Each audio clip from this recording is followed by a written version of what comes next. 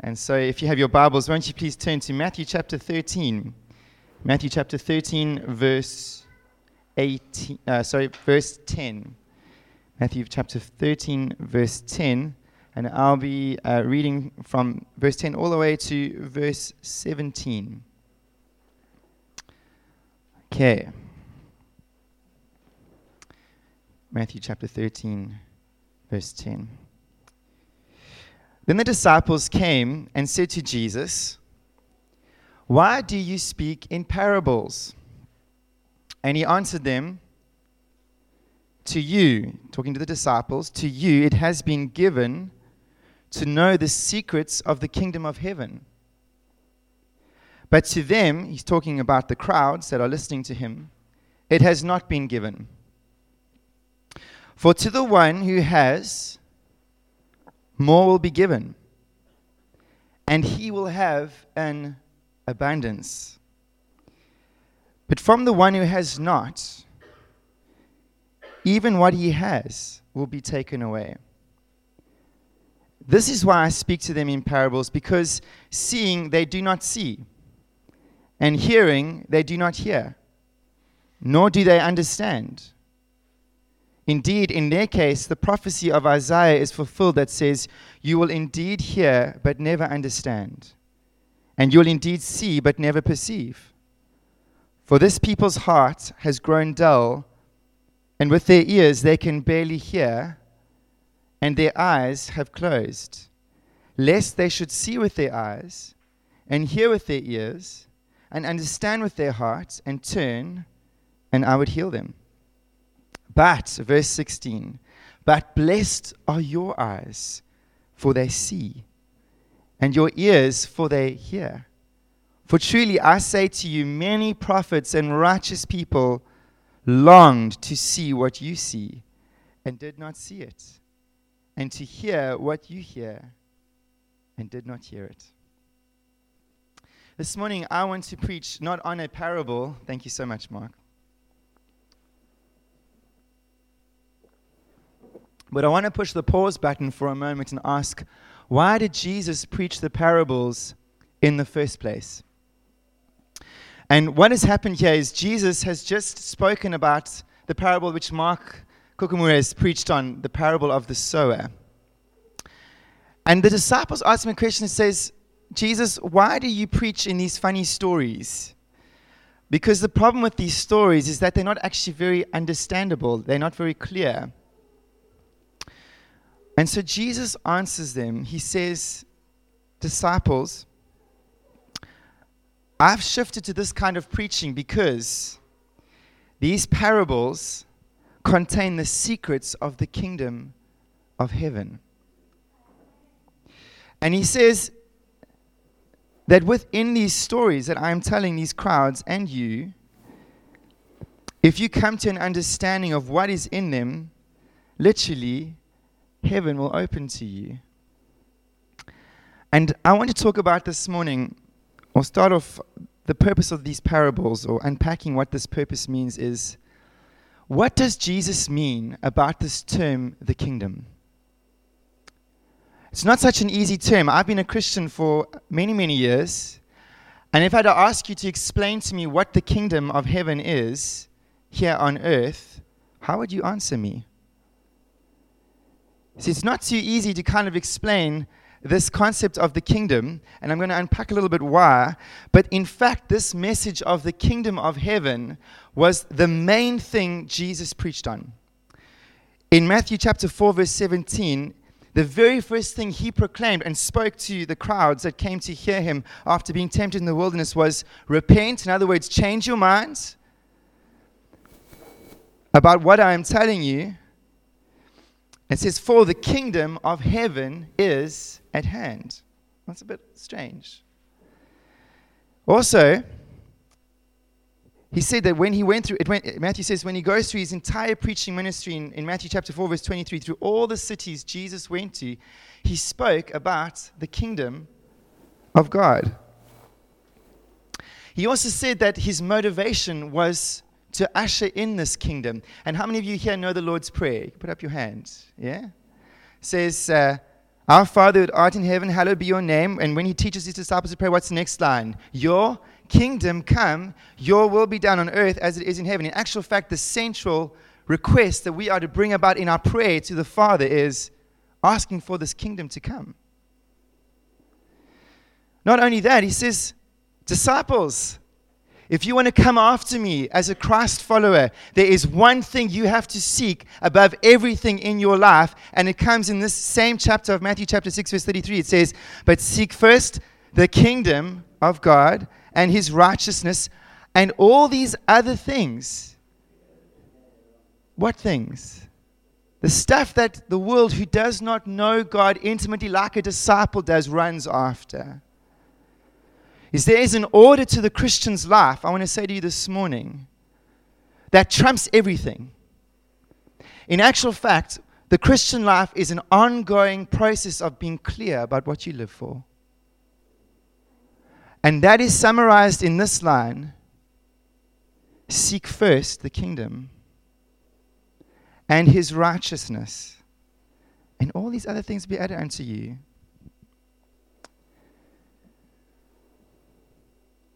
And right before this, Matthew chapter 13, Jesus calls his disciples and he sends them out in Matthew chapter 10 and he says, disciples, if there is one thing you need to tell the world around you and display in your life, it is the kingdom. He says in Matthew chapter 10 verse 7, and proclaim as you go, saying the kingdom of heaven is at hand. But here's the problem, and I think it's a problem that you share with me, and that the disciples had. It was this, is how do you proclaim something you don't know? You see, the kingdom of heaven is totally outside of what we know by nature. And Jesus says to these disciples, you need to proclaim the kingdom, but at the same time, I'm so grateful this morning he says it. He says, you need to grow in what you understand the kingdom of heaven is. And so Matthew chapter 10, all the way to Matthew chapter 13, Jesus unpacks what this kingdom is to his disciples. But when he comes to Matthew chapter 13, the chapter that we're looking at this morning, is he goes into an intensive period of teaching what the kingdom is. But interestingly, he doesn't use plain language. He uses storytelling. And at each point of these parables, whether in the explanation or in the telling of the story, he says the kingdom of heaven is like a sower who sows seed. The kingdom of heaven is like weeds. The king being sown into with good seed. The kingdom of heaven, every point he is teaching his disciples to understand what is this motivation that drives us in this life as Christ followers. Because I put it to you this morning that this kingdom is not easily understood, because it goes so against how we naturally like to operate. And I'm so grateful that Jesus takes his time in explaining the kingdom, because you know what? For 3 years, whilst he was on this earth, he preached on what the kingdom was to his disciples. They still didn't quite get it. He dies and is raised from the dead. And in Acts chapter 1, verse 3, the 40 days he has, imagine this, Jesus could tell his disciples anything in the 40 days he has. Imagine that.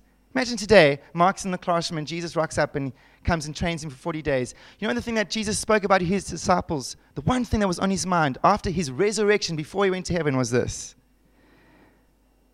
It says, he spoke about the kingdom of God. And even there, hold that thought, even there, the disciples didn't still quite understand it. In Acts chapter 1, verse 6, they said to Jesus, Lord, is now the time you're going to restore the kingdom to Israel? They only saw it, again, as I argue this morning, the way we naturally lean towards how we see the kingdom. It's just as this physical realm, the level of our nature. The disciples could only see the kingdom as, will you make Israel great again? The physical nation.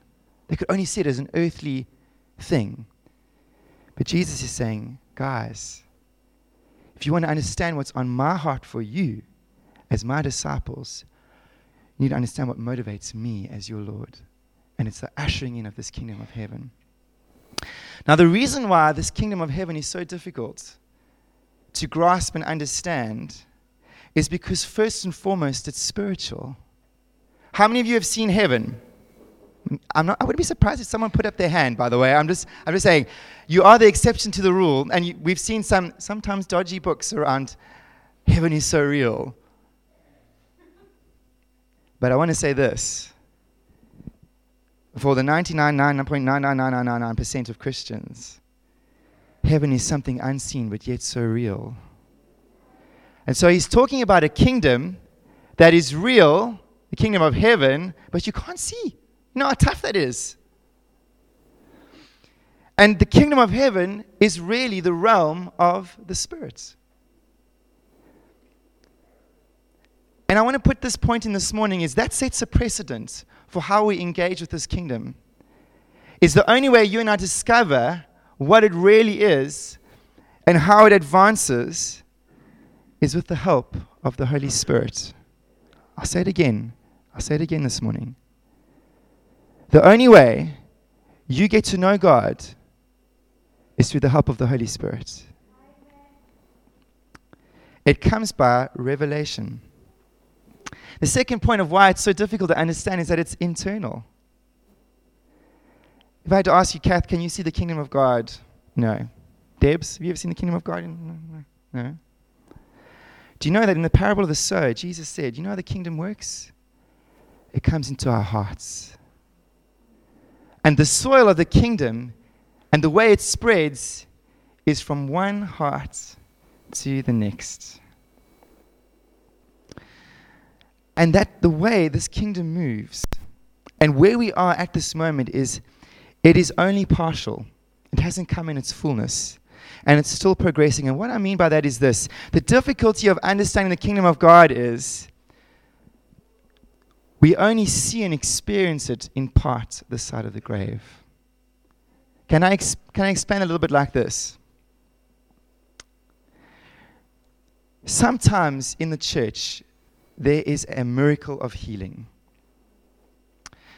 But every time Mark and I pray, and when you pray for people to be healed, do you see healing happening?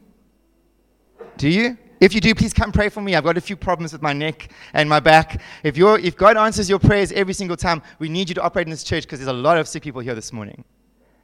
But I guarantee you this morning, many of them have prayed for healing and are still waiting. But sometimes God breaks in and you get a flash of glory of what's to come. Because you know what heaven is? Wait for the amen until you hear the meaning. Do you know what the flash of glory is? It's in that moment you see all sickness abolished. And friends, that's what heaven is going to be like. But it only comes through in flashes because it's only partial. And how about this? In the church service, it happens often, or maybe in your time with the Lord, you experience the presence of God. But that presence lifts, not so? And you just desperately say, please stay. It's so good in your presence. Please just wait a little bit longer. And it's gone.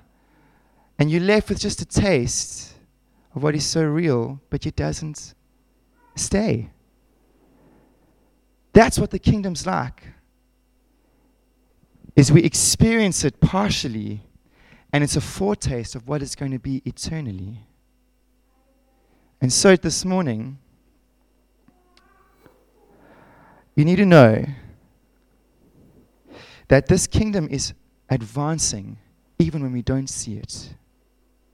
In our own life, but in the world around us, this kingdom is moving from heart to heart. And it will come in fullness one day, but I have to ask you a question attached to this statement. This kingdom is going to come in its fullness when Jesus Christ, the King, comes again in glory. And I want to say what we see in part now, one day we will see in full. And I have to ask you this morning, are you ready for that day? Because when Jesus comes again, it will be final.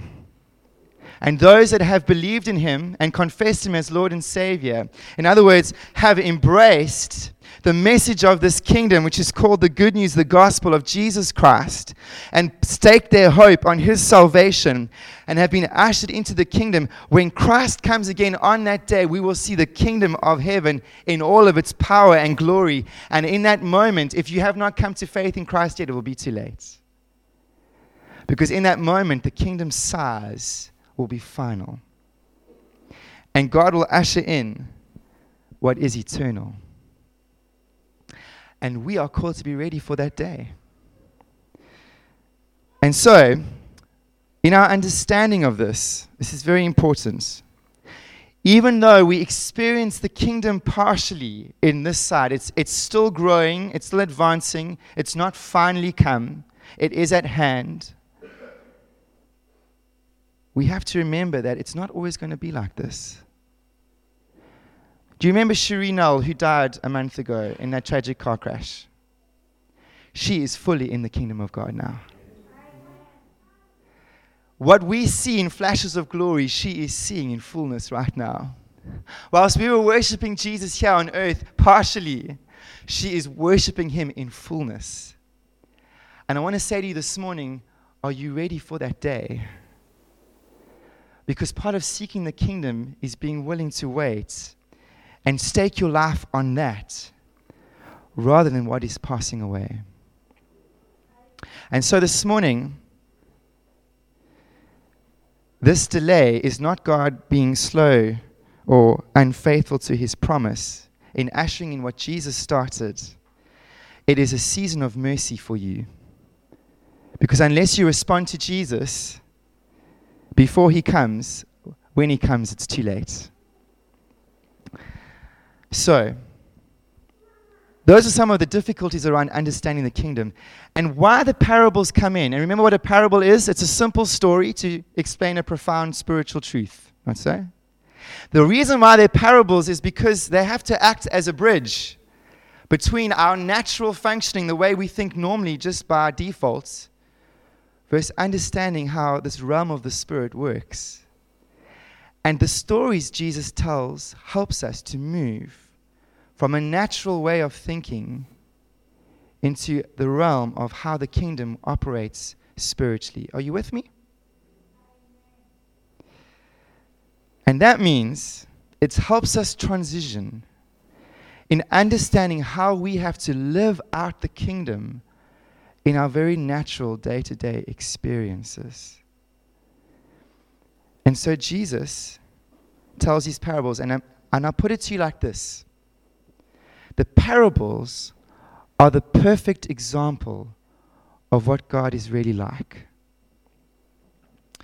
So, I'm going to give you this morning 1, 2, 3, 4, 5 purposes of why Jesus preached in the parables. And I hope they're going to be a help to you as they've been to me. The first purpose is this, is that parables safeguard the secrets of the kingdom of heaven. Look what Jesus says to the disciples. He says, to you, in verse 11, has been given to know the secrets of the kingdom of heaven, but to the crowds it has not been given. In other words, this preaching of these parables, when you read a parable, I guarantee you, like me, the first time you read it is, what on earth is this about? Not so? You know, some people think the parables were there to help people understand the truth more easily. In actual fact, it was the other way around. He spoke in parables to hide the secrets of heaven from those who were not to know it. I'm going to explain that point now, a little bit later. But do you know that the parables were preached in order to safeguard the secrets of heaven? And I'll ask you the question this morning. Can you cope with a God who keeps secrets from you and me? You see, the problem that you and I have in this day and age, as Christians or people who are exploring Christianity, is we think that we are coming to a God on an equal footing. That through our intellect and brains and rational thinking, we can kind of map out the totality of God in this lifetime. But can I ask you this morning, can you cope with the God of the Bible that in some aspects remains a mystery this side of the grave? Can you cope with that? Because this is a very real problem in our lives. How many of you have ever asked God, why? Why, Lord? How many of you have ever come to a passage of Scripture and you're just going, I just can't understand this, and yet it's there? And friends, there are going to be stuff that God tells us, and in things that He deals with. He takes things away that we don't want to give, and He gives things we don't like. And there's a mystery behind it that we have to try as Christians cope with. I want to ask you this morning, can you cope with a God who likes to be mysterious sometimes? And in this, because we are dealing with a God that is so glorious and so infinite, so powerful, our little brains can't cope with Him. And in actual fact, the point of the parables is this, is that we need His help to understand anything about Himself. It says, to you has been given. These disciples have been given the ability to understand the teachings of these parables. And what this means is that ultimately, church, we worship a God with deep humility because ultimately we can understand nothing without Him. How seriously did you take that in your life? Because the reality is this, is without the Holy Spirit, you cannot grasp an ounce of who God is. And it's sheer grace every time He comes to you. Every time God reveals something about Himself to you, it is sheer grace that He does it. It is help from heaven. And so I want to say this morning, parables, the second point, not only safeguard the secrets of heaven, but they come as a form of judgment. And Jesus puts it like this. He says, this is why I speak to them, the crowds, in parables, because seeing they do not see, and hearing they do not hear, nor do they understand, lest they should turn and I would heal them. What's happened here is Jesus, in the beginning of His ministry, preached really plainly. He preached in a way that anybody could understand. But again and again and again, Israel rejected Him. And in Matthew chapter 13, that second, it changed to parables. He says in Matthew chapter 13, verse 34, it says, all these things Jesus said to the crowds in parables. Indeed, He said nothing to them without a parable. Because of this, is that if we reject the word of God repeatedly, the form of judgment that comes upon a life is we can no longer have opportunity to respond. And the parables come at a time in Israel where they were rejecting Jesus and His message in a simple form, in a clear form, in an outright form, so much so in chapter 13, Jesus switches to telling parables so that it is more difficult for them to understand. Now, I'm not saying that this is a comfortable message this morning, but I will say this comes with serious warning to the Christian and to the person who's confronted with the Word of God, is that there is a period of mercy that God comes again and again and again with clarity and the word from heaven. But don't take that word for granted. It may not come again. And for the Israelites, the door had closed at this period of history. I was thinking, praise God for Pentecost, because if it was not for Pentecost and Peter preaching to the thousands who were in front of him who got saved, God's grace still abounded. But at this stage, God's word was closed to them. It was judgment because they had repeatedly rejected Him.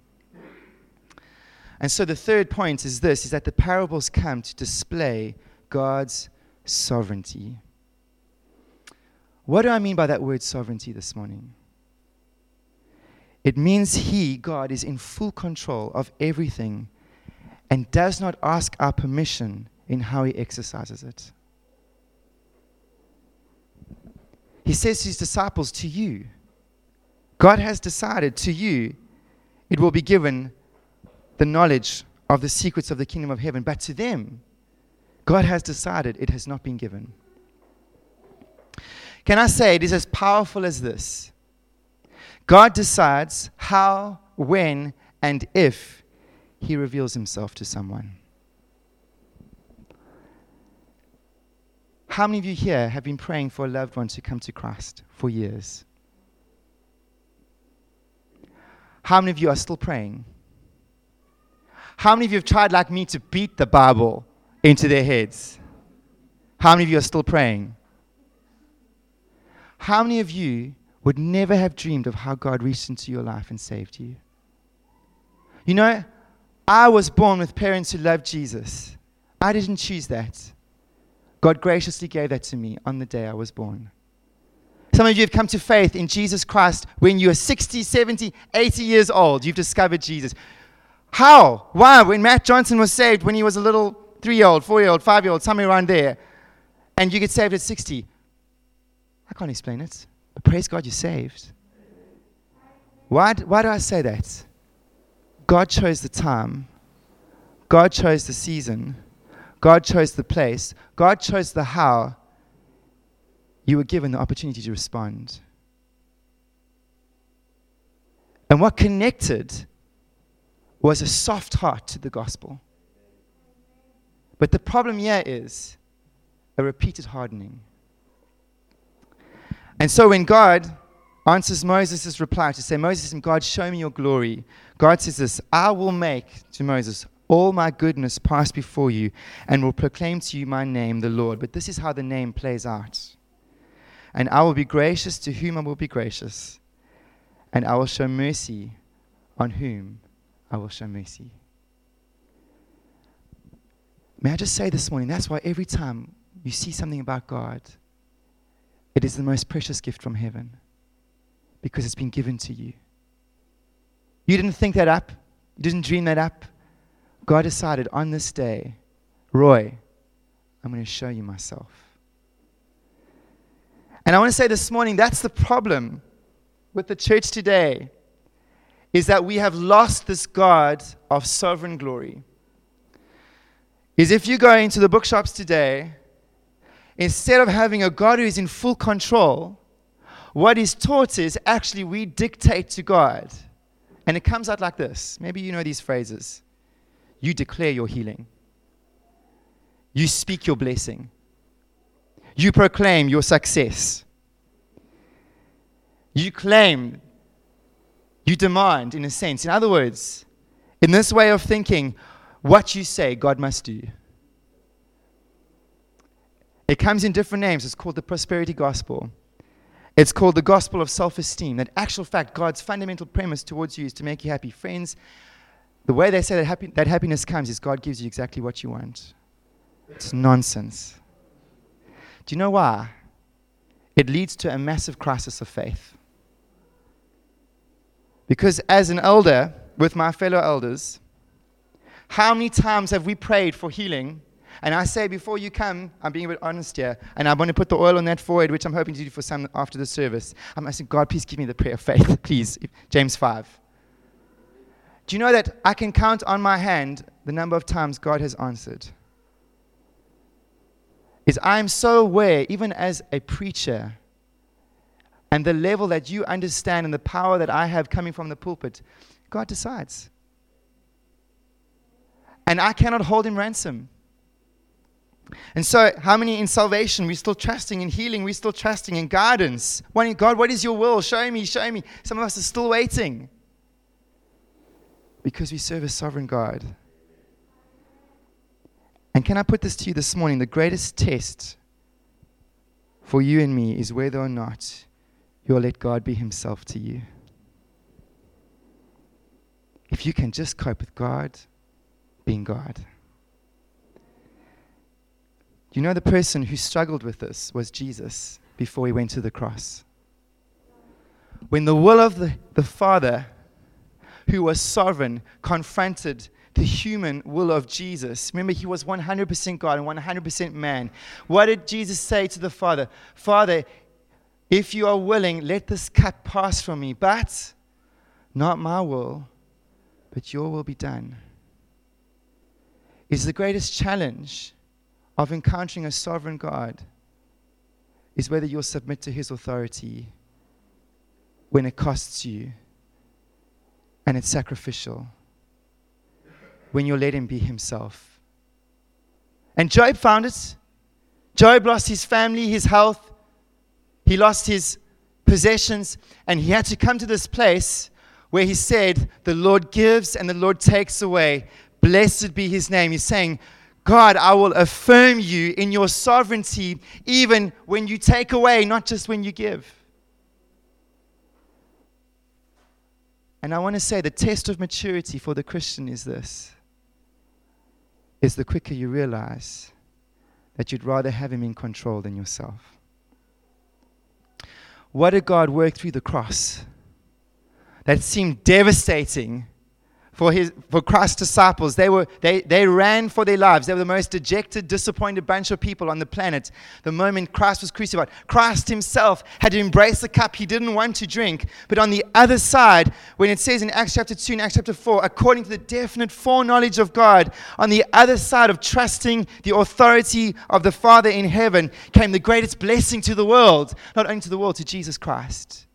On the other side of submitting to the will of the Father, he was exalted to the right hand of God, so that every knee shall bow, every tongue shall confess that Jesus Christ is Lord. He would not have gotten that if he hadn't submitted to the will of the Father. And you know what I'm learning, church? Can I be vulnerable this morning before you? Is that at every time Matt decides to do what he wants, going against the Lord, it is a mess. But every time, even in the struggle of submission, there is a yielding. God shows himself. And sometimes he only shows himself on the other side of the grave. I cannot tell Cherie's mom why God has taken both of her children before her. But I've watched that lady submit to even when God takes away. And I'm seeing a comfort that has come from heaven that she would not have gotten if there was no submission to the Lord. There's mystery, but she says, Lord, I trust you.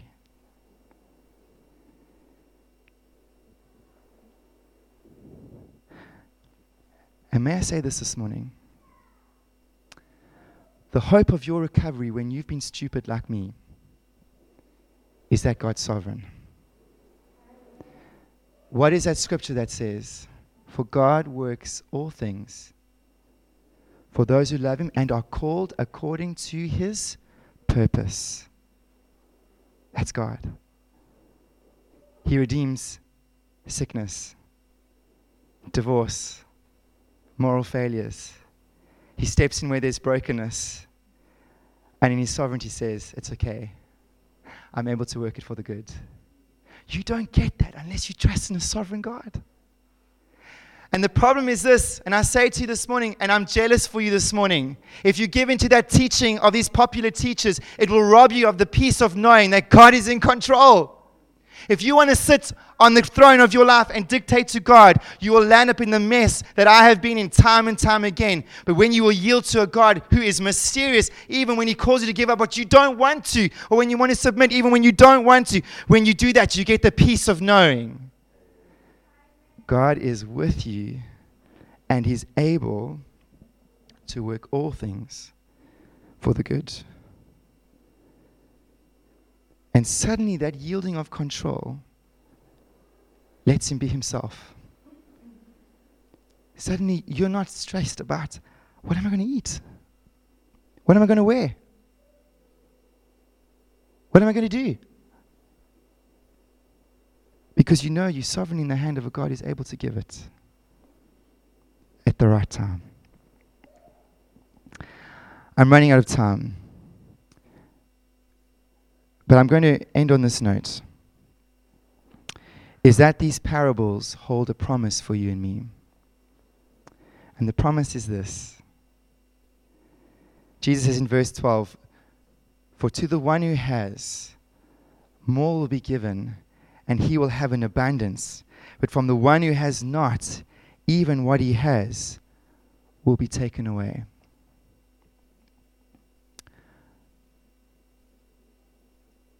The promise is this. If you will let God be God in your life, and you will submit and trust him, and you will respond in obedience every time he shows you himself, you'll get much more. So much so that for the Christian who lives in submission to this God of glory, it says we will have an abundance. How many of you want to know God? How many of you want to know Him more than what you do right now? How willing are you to respond to Him in what He's saying to you in your life at this moment? Because the one who responds gets more. But the flip side of that is this. The one who doesn't, even what he has will be taken away. And what that means is, what's happened to these Israelites is God comes again and again and again and again and again. And their rejection of what God is coming and saying to them leads them to lose any insight they originally had.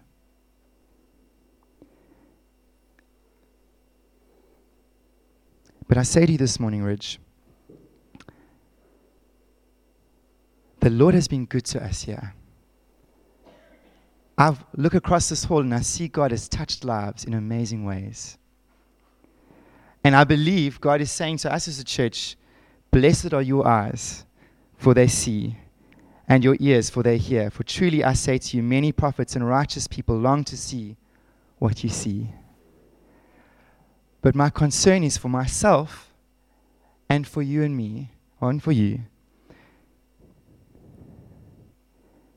is sometimes we get too comfortable in what we know, and sometimes we get too comfortable in letting God touch things in our lives that He's wanting. And my question to you this morning is, what is the posture of your heart to God?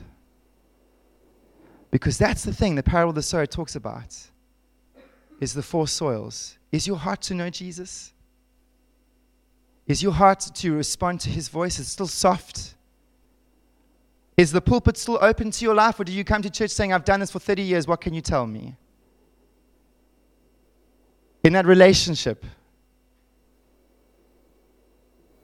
in that temptation, in that habit, this is a challenge I give myself and to you this morning, is God calls us to respond.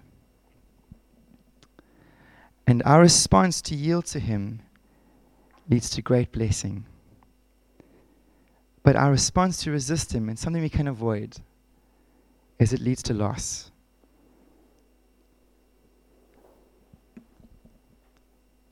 And so as we go into communion this morning, I want you to be gracious to me, because you're going to go back to a week where you're going to have loads of other distractions, and this is one moment for the Lord to speak to us.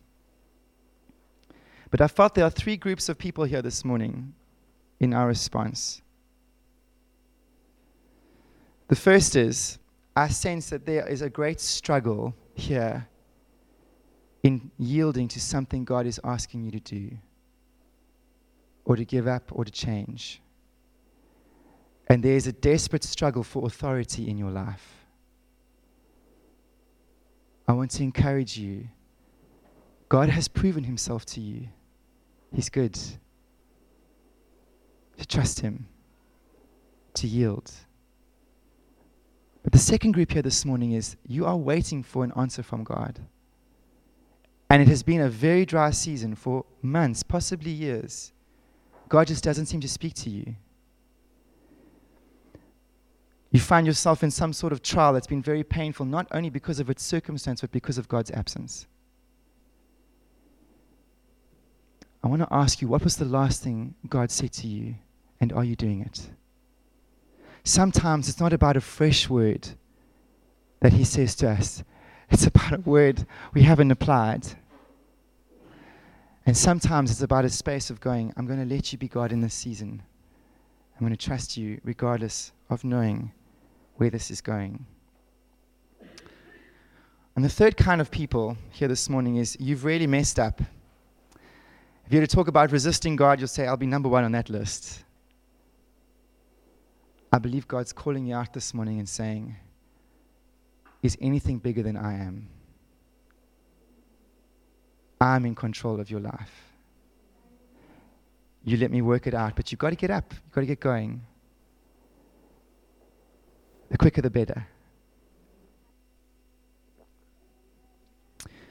So Lord, part us with your blessing, we pray. May you seal these words of your word in our hearts. May the blood of Christ just cleanse our minds afresh this week. Make us strong, Lord, to freshly yield to all that you ask us to in the weeks ahead. In Jesus' name, amen.